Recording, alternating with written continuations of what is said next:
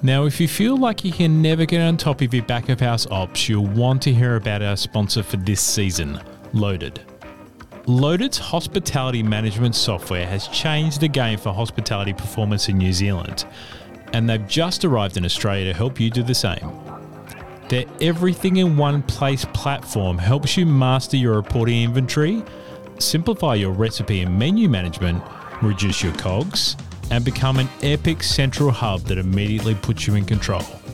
I've seen Loaded's impact firsthand, and if you're running a bar, pub, restaurant or cafe, you need to reach out to their team. Check them out at loadedhub.com.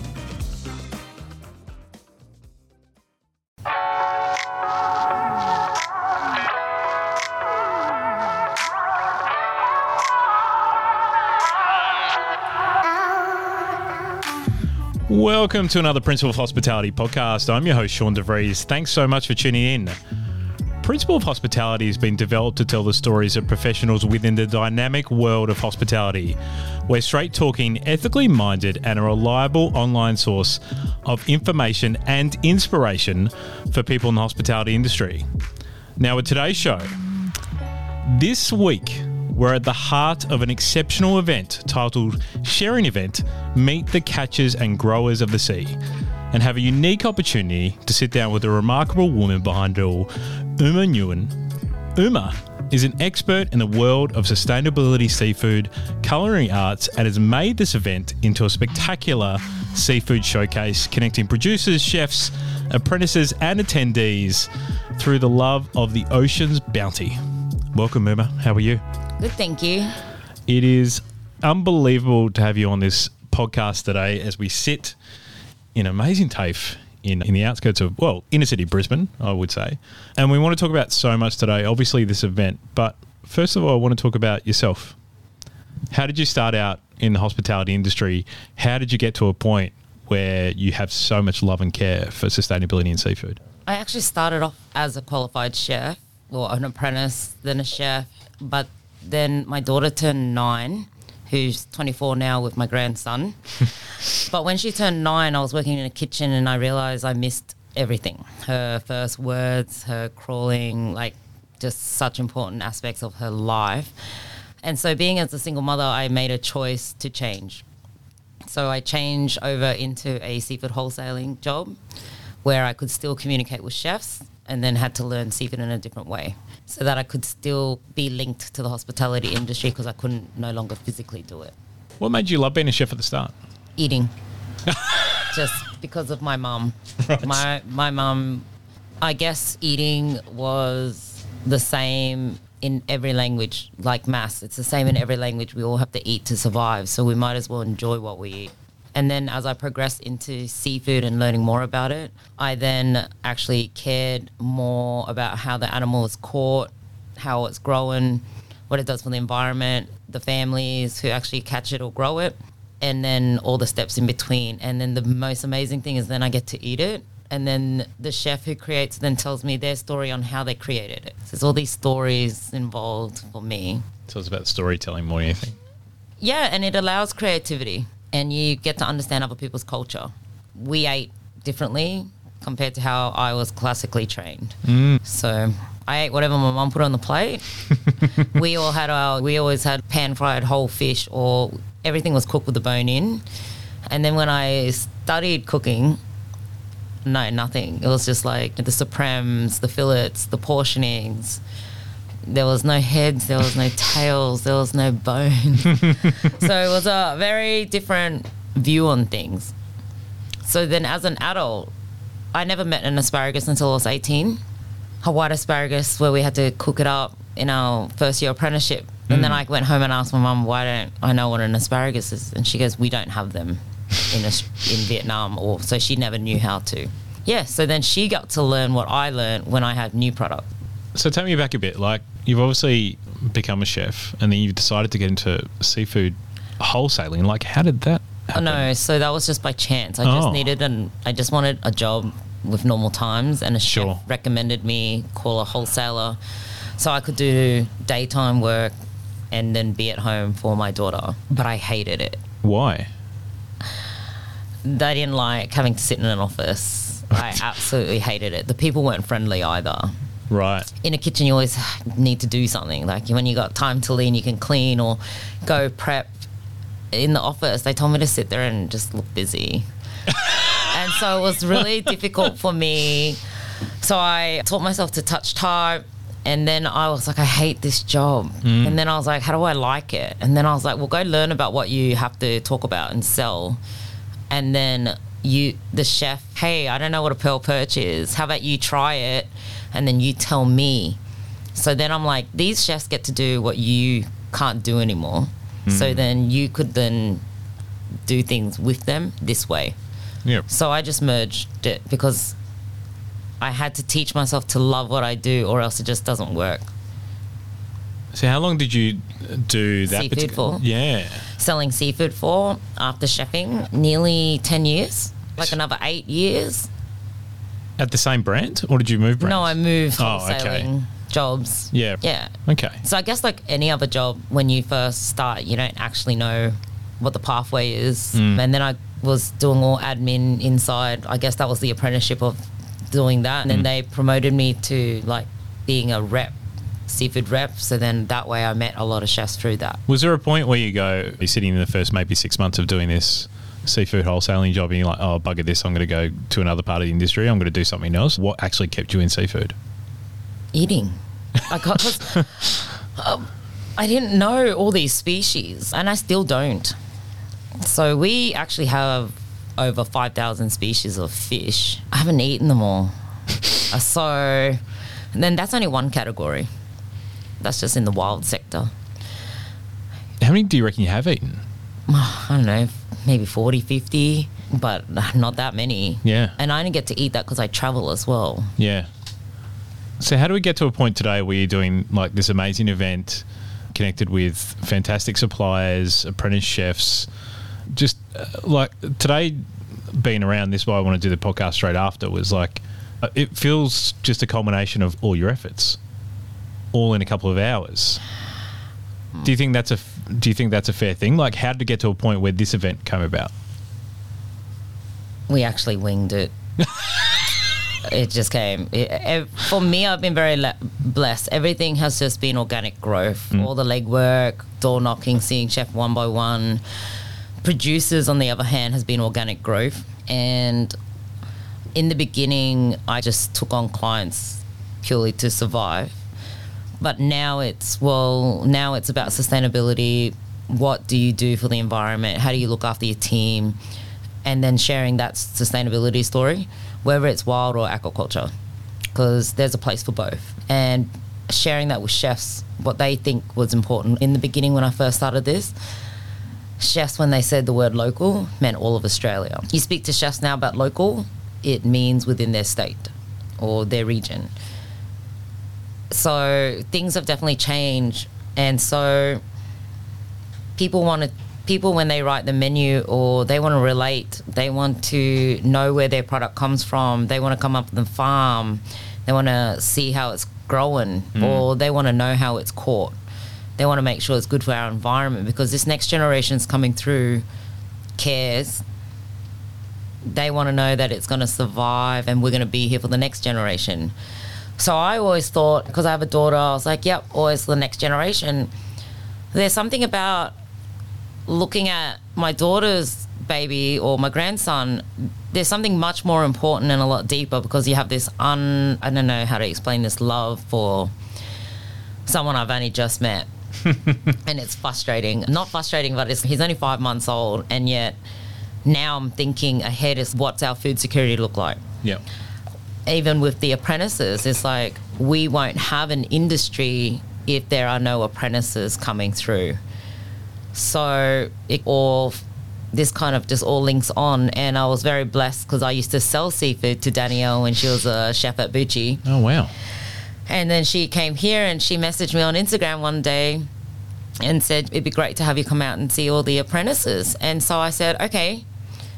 And she said, well, what do you want? I said, nothing. You saved me 5 years of trying to find them. They're all in one room. So the more I understood about sustainability, it wasn't just for the environment. It was if our next generation understands the hardship of our primary producers and everything in between, then that's a different level of sustainability as well. The respect they have for the product when it comes to their door, and just that understanding and full cycle of it as well. And since then, I come here every couple of times a year with individual groups. I teach them about the products, that we do tasting, and then they go create a dish. Wow. They go create a dish with what we bought. So we taste it, we show them how to clean a mussel, and then we get to taste, and then they will then go off and create on their own a dish for us that day. Wow. And it will just rotate. And every time I get new product, they learn on the same level as I would go out to a fully qualified industry chef. So do you find that's a way of getting to the obviously you're using the facility here to get to those apprentice chefs as quickly as you can, because then you get so much information into them early in their journey, right? Correct. But them going and then working in restaurants all across Queensland, then they're going to go and share this knowledge as well with maybe chefs who haven't had this kind of training or haven't had this kind of exposure. So it's like a double win in a way. It's just like a sharing thing. It's like almost a word of mouth. So they will, just because, so what seniors, exec chefs, if they're exec of a group, they have head chefs who are running and filtering it down, but they've got their everyday. I might have a meeting with a chef unless I organise a group presentation. Only that chef, unless they use it, that's the only thing that they're going to learn and then show them. But if we can teach creativity and allow them to be creative, because I don't go in and go, this is how you'd have to do it. They have an upbringing, they have their own culture, and then they have their level of creativity from where they're training to now that they can then have the ability to create a dish. And then that's rewarding. Because when we were an apprentice, when they told us to just go clean 25 kilos of mussels, that's all you did was scrub and debeat it. No one told me where it came from. We weren't even allowed to talk in my apprenticeship. It was just yes chef, no chef. And then the only time you learned was when there was a mistake. So it was abusive more than educational, if that makes sense. It does. So if we give them this ability to have kind of more of a blank canvas and be open to things, how creative can they be? Especially with not wasting these days. So when you go into, let's fast forward, and when you go into these kitchens and you talk to head chefs, exec chefs, what do you tell them about? What do they want to know? Does your conversation with them change depending on who they are and their standing, their knowledge and all that kind of stuff? Correct. A lot of them will ask me is the product sustainable? Yeah. Before I can answer that question, they need to tell me what they think it is first. I was going to ask what your Well, when I first started this, I didn't even know what that meant. I had to look into it. And the first thing I Googled was sustainability, but it actually came up with this image of life cycle for humans instead, the environment, food. And then I learned more. And as I learned more about individual product and sustainability, it means for me is that we can replenish stocks and it doesn't harm our environment or in our oceans in other ways, so that we can constantly have a continuous supply of product for generations to come, is what I think. But then it's also important for me, sustainability is how my producers treat their staff, what they're doing to future-proof their own industry. For example, aquaculture, they're not putting anything back out into the sea, or we're not doing any other damage that I know of. So none of my clients that I know of is doing that. So before I even take it on, I will go view it, go to the farm, make sure that everything they tell me is true. And I'll also go see how they treat their team, because how you treat your team is how you're going to treat me in industry. What made you start doing that? Because that was important to me, because I remember how I was treated, and I make sure that I don't want to be treated that way. So if we can create a whole community of this, just good networks amongst good networks, when we refer each other to our extended network, we know that we're only sharing good people with other good people, if that makes sense. It does. So I suppose you probably go through an external and internal checklist in your head when you go to these farms or even these wild fisheries and that kind of stuff. to talk to these owners, talk to these producers, but I imagine that a lot of that is on gut feel. No, I'll go out.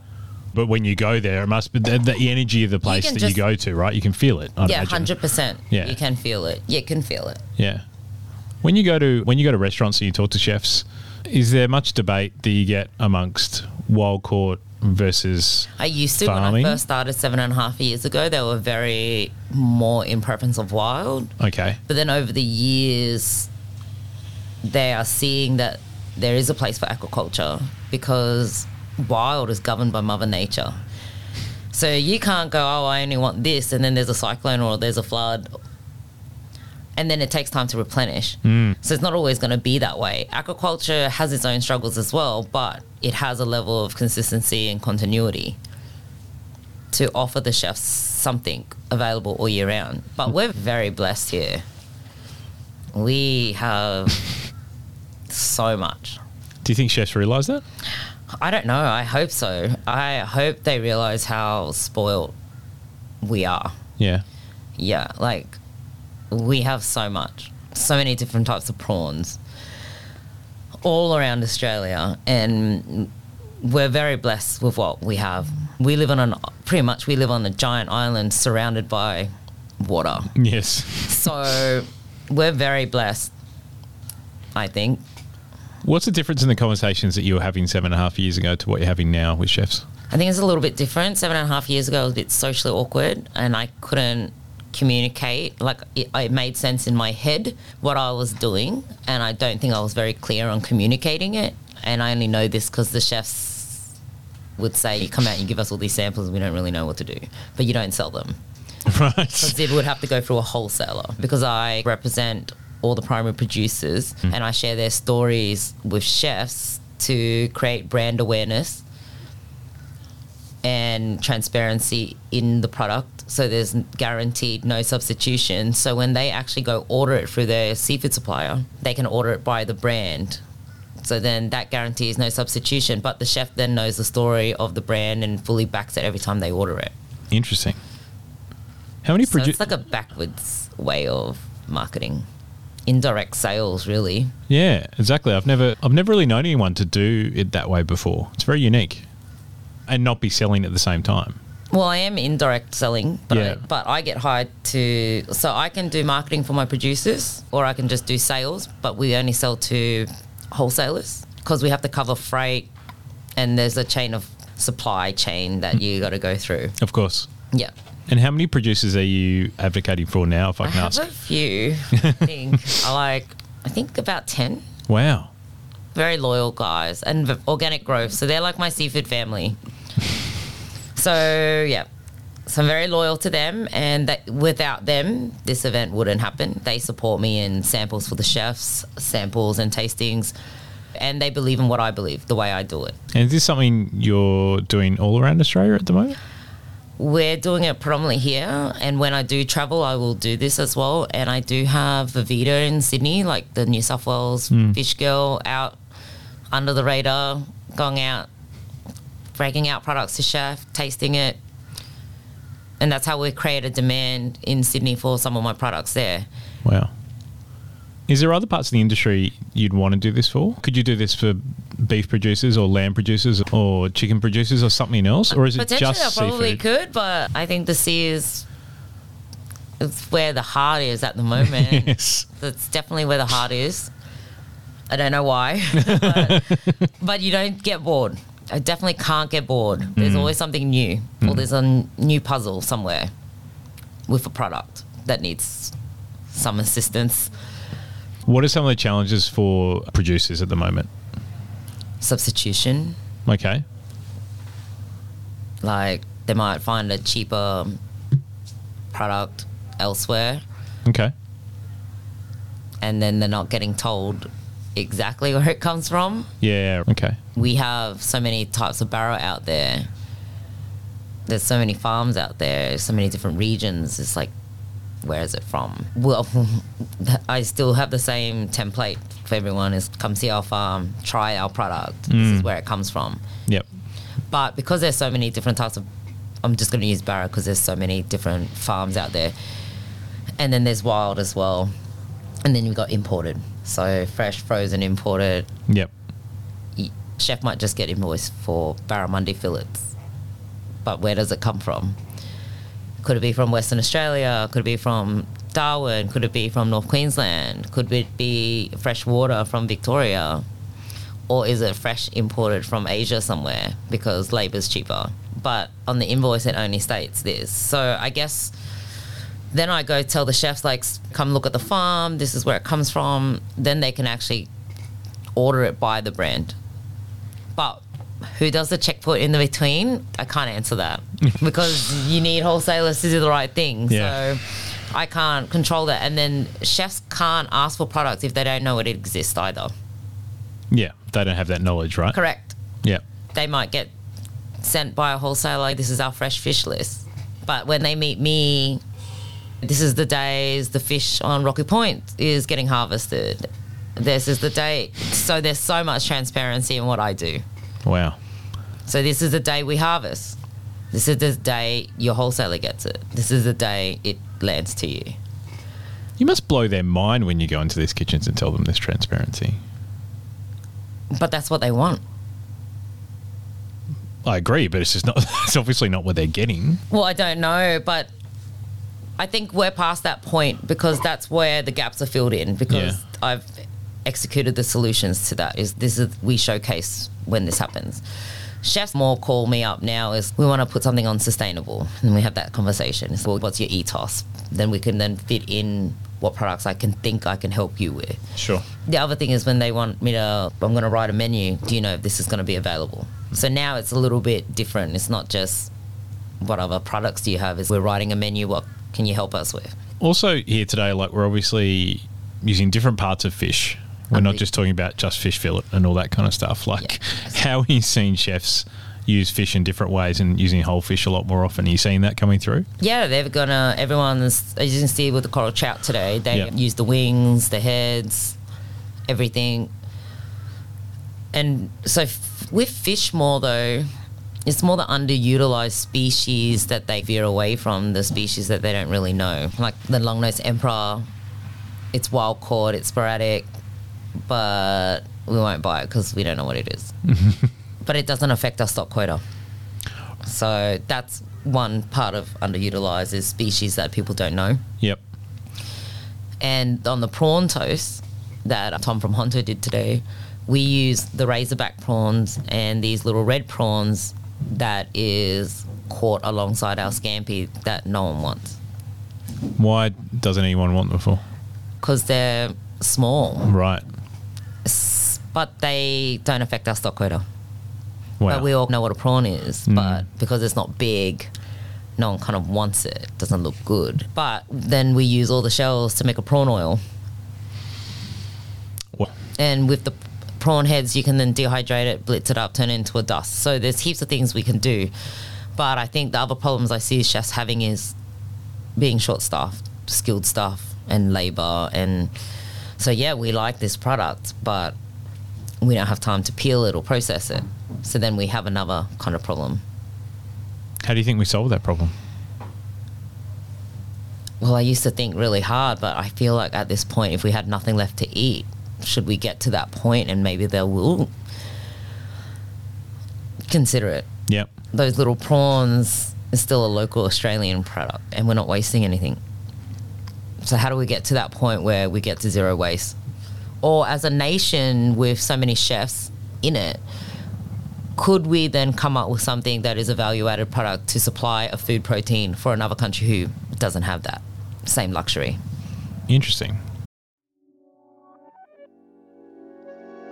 Just interrupting this podcast to let you know that Fine Food Australia returns this September the 11th to the 14th to Sydney and will occupy the entire ICC Sydney. That's 4 levels of fine food. Fine Food has been the leading trade event for all food, from retail to hospitality, manufacturing to bakery, for nearly 4 decades. Visiting Fine Food will be the recipe to fast-track your business for commercial success. Just a reminder that this event is free to attend, so make sure you register at finefoodaustralia.com.au. Now back to our podcast. Do you think there's a potential for, if not chefs in kitchens doing that, but maybe economies of scale, it's actually the fishery producers who are producing those products rather than the chefs in the restaurants producing those products, so then they actually can sell those products to kitchens? Do you think that's possible from what you know? I think there's definitely there'll be an opportunity later. Yeah, but yeah. then who's actually going to do all the work for it? So like there's Yes. a big gap there. Who's going to do it? Great idea, Yes. but then who's going to do it? Yeah. Who wants to sit in a cold room and peel these little prawns? Yeah.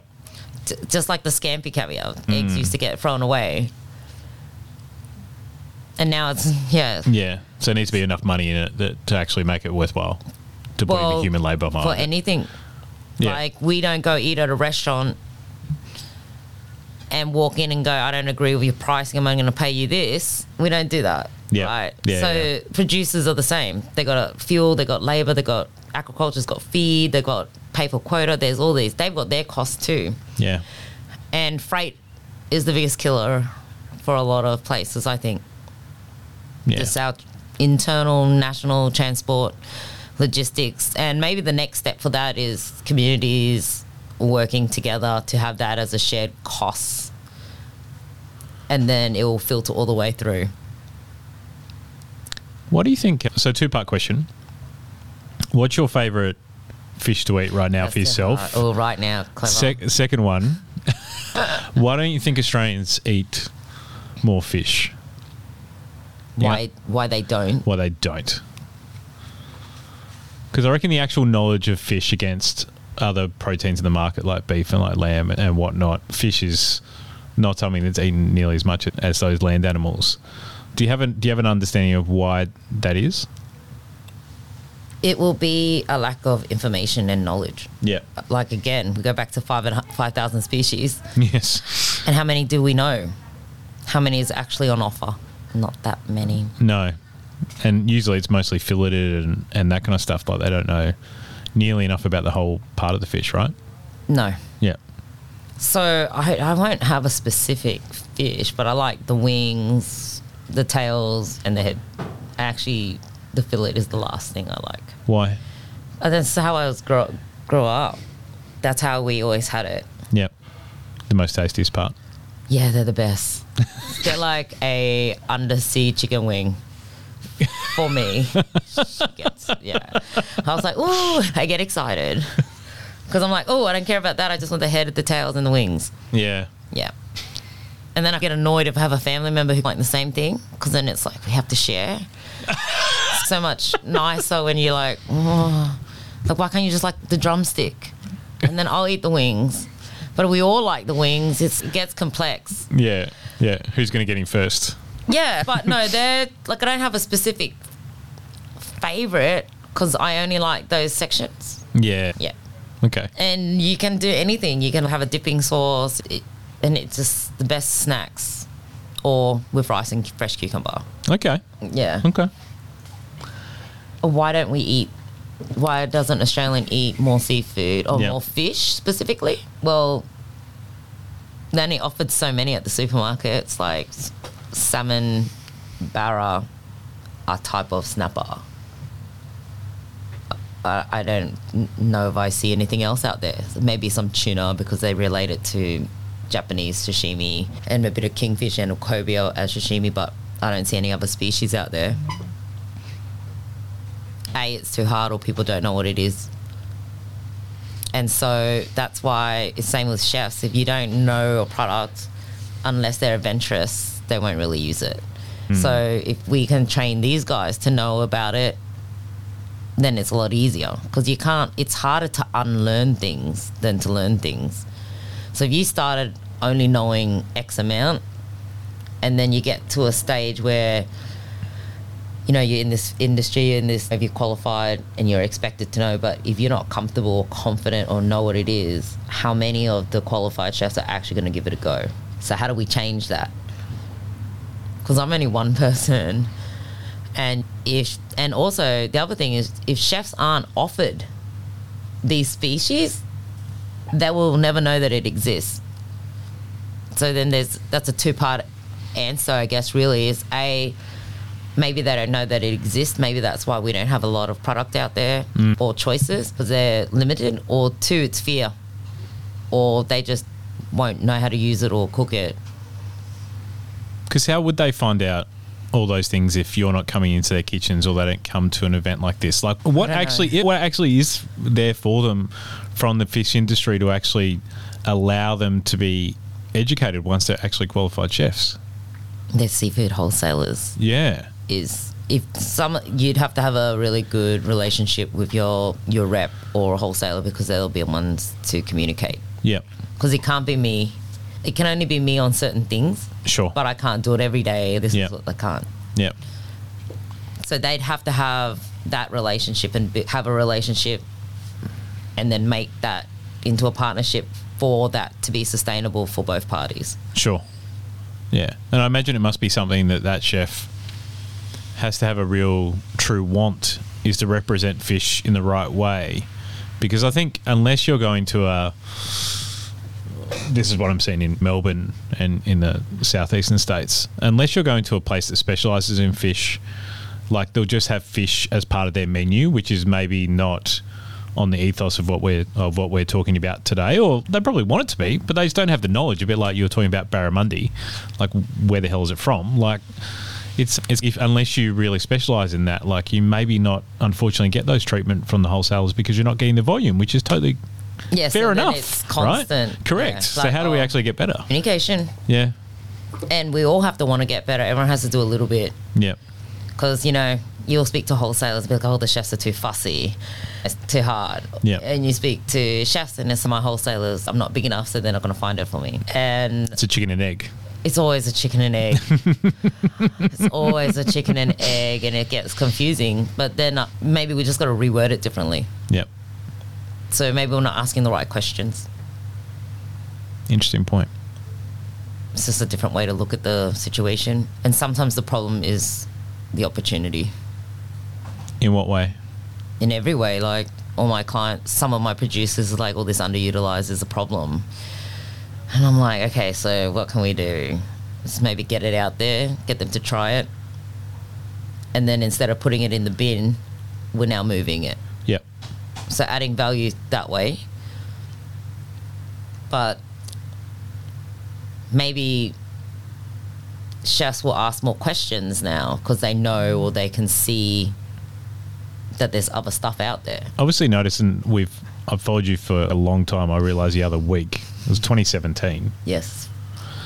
That's a long time. Like your content, and I was socially awkward. I just wrote thanks. Thanks, Sean. Come a long way.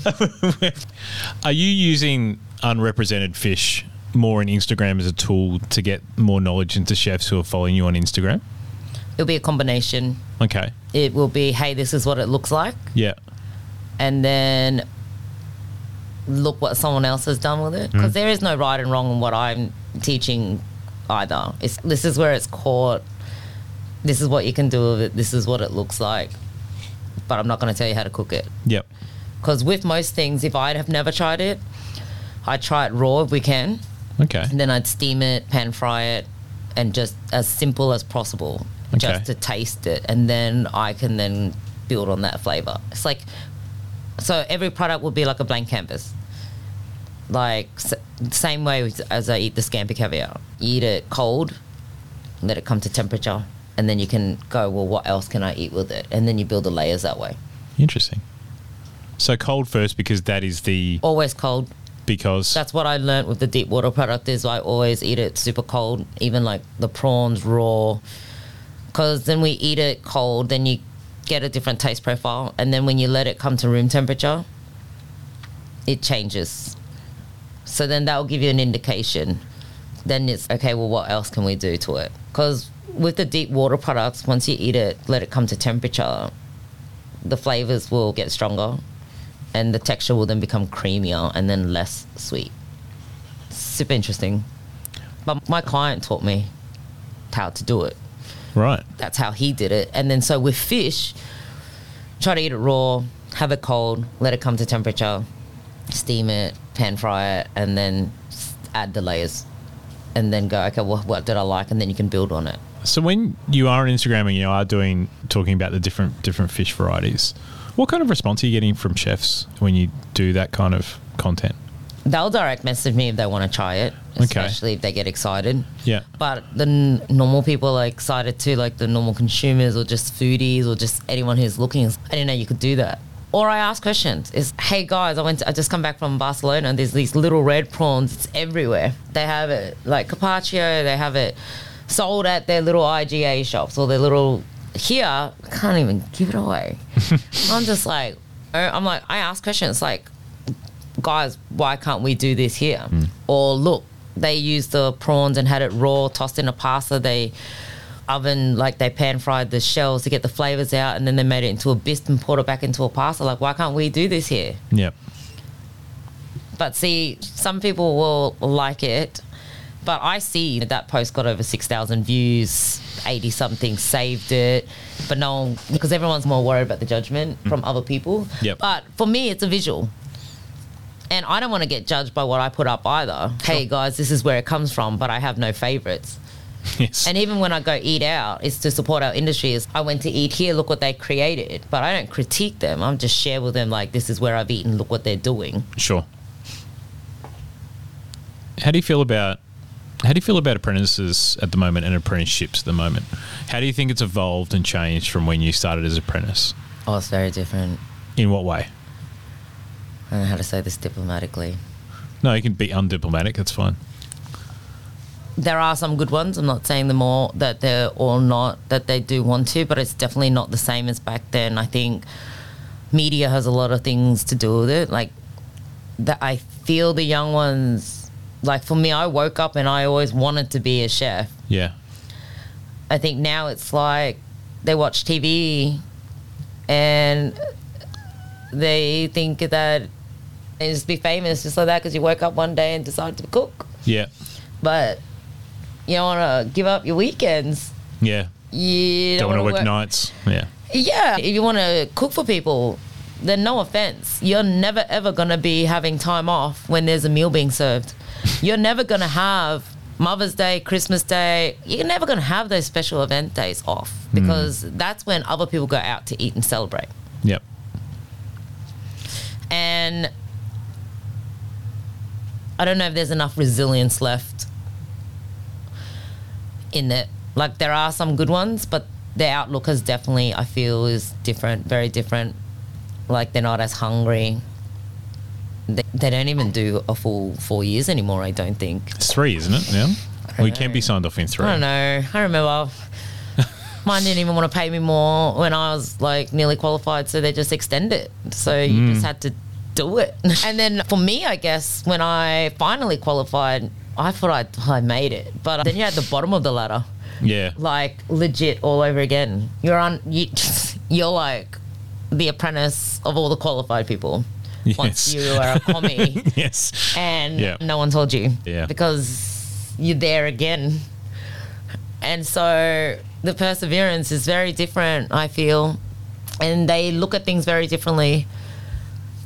I just don't know. I get worried, but it's almost like I'm grateful for the ones who are in it now. And I'm thanking them for being an apprentice, because who's going to cook for me in 10 years? You know what I mean? It's very different.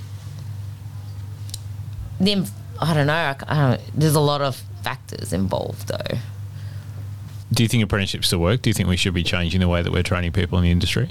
Because brigades are very, very important to how we run kitchens. They have been for a long time, but maybe it's a rethink about how we run kitchens. We have to rethink it, because I go to a lot of restaurants, and there was 1 year, more than 50% of them didn't even have apprentices.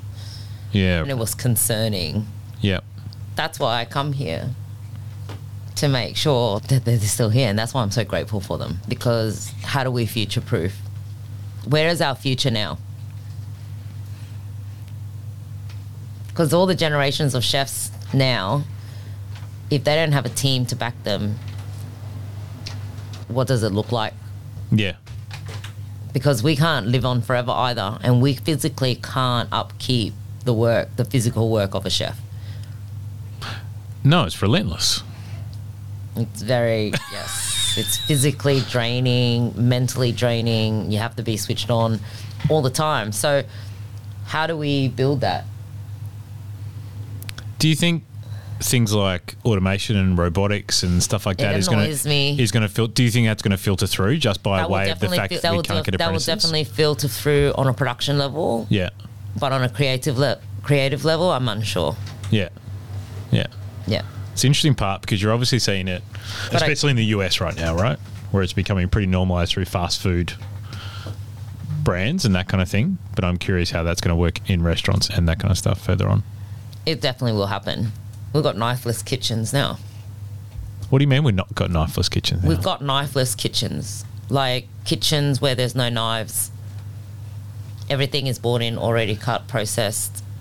So it guarantees no injuries, no workers' comp. Where's this? I've not seen this.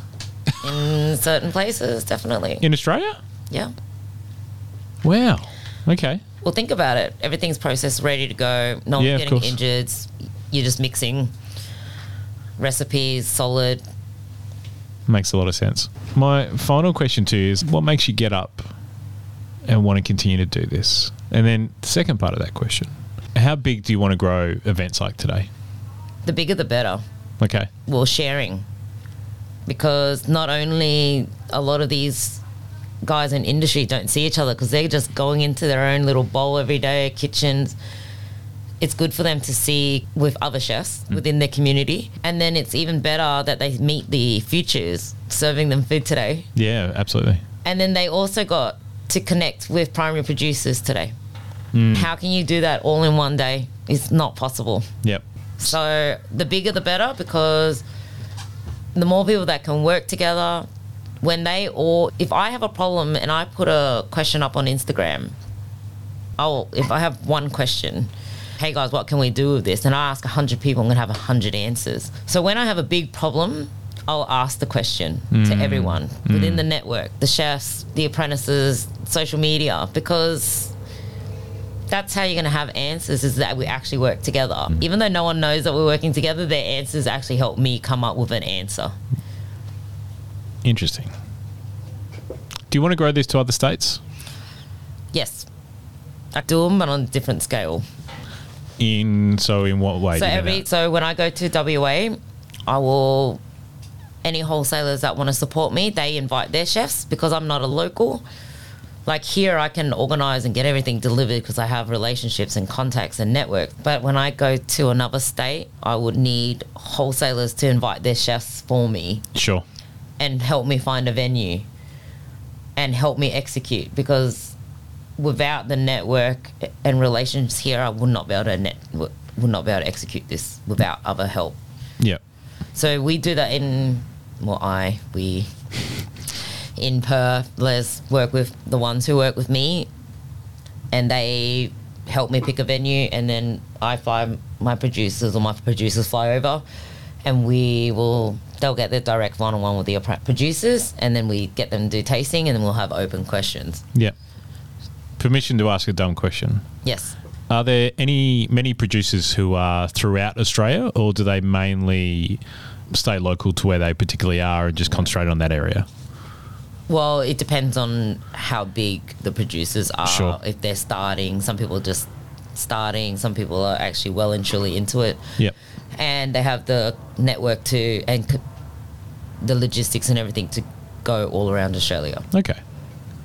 My final question to you, Umar, is what are you excited about for the rest of this year? What are you hoping to achieve now you've done this incredible event that we feel so privileged to be part of today? I hope people don't waste food, and I hope people share it with each other, what they've learned today, what they learned with some of the producers today and some of the creation that they actually got to try today, and then go out and be adventurous and give it a go. Amazing. Thank you for inviting us down here. Pleasure. Up here, I should say. We're up in Brisbane. It was just fantastic. It was humbling. I knew it was going to be great, but it was extra special great.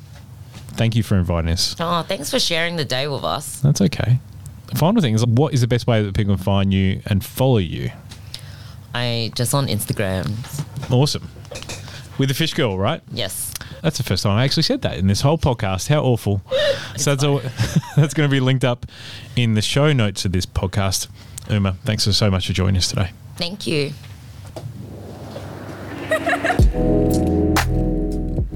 Thanks so much for tuning to this episode of Principle of Hospitality. I hope you really enjoyed it and learnt a lot, especially as we don't talk to many people about fish, and now I feel super embarrassed. You're going to hear from a lot of people in the seafood industry up towards the end of the year, especially up this area of the world.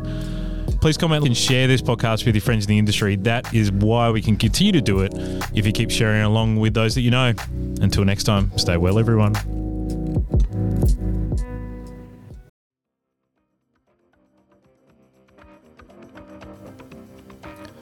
Now, if you feel like you can never get on top of your back of house ops, you'll want to hear about our sponsor for this season, Loaded. Loaded's hospitality management software has changed the game for hospitality performance in New Zealand, and they've just arrived in Australia to help you do the same. Their everything in one place platform helps you master your reporting inventory, simplify your recipe and menu management, reduce your COGS, and become an epic central hub that immediately puts you in control. I've seen Loaded's impact firsthand, and if you're running a bar, pub, restaurant or cafe, you need to reach out to their team. Check them out at loadedhub.com.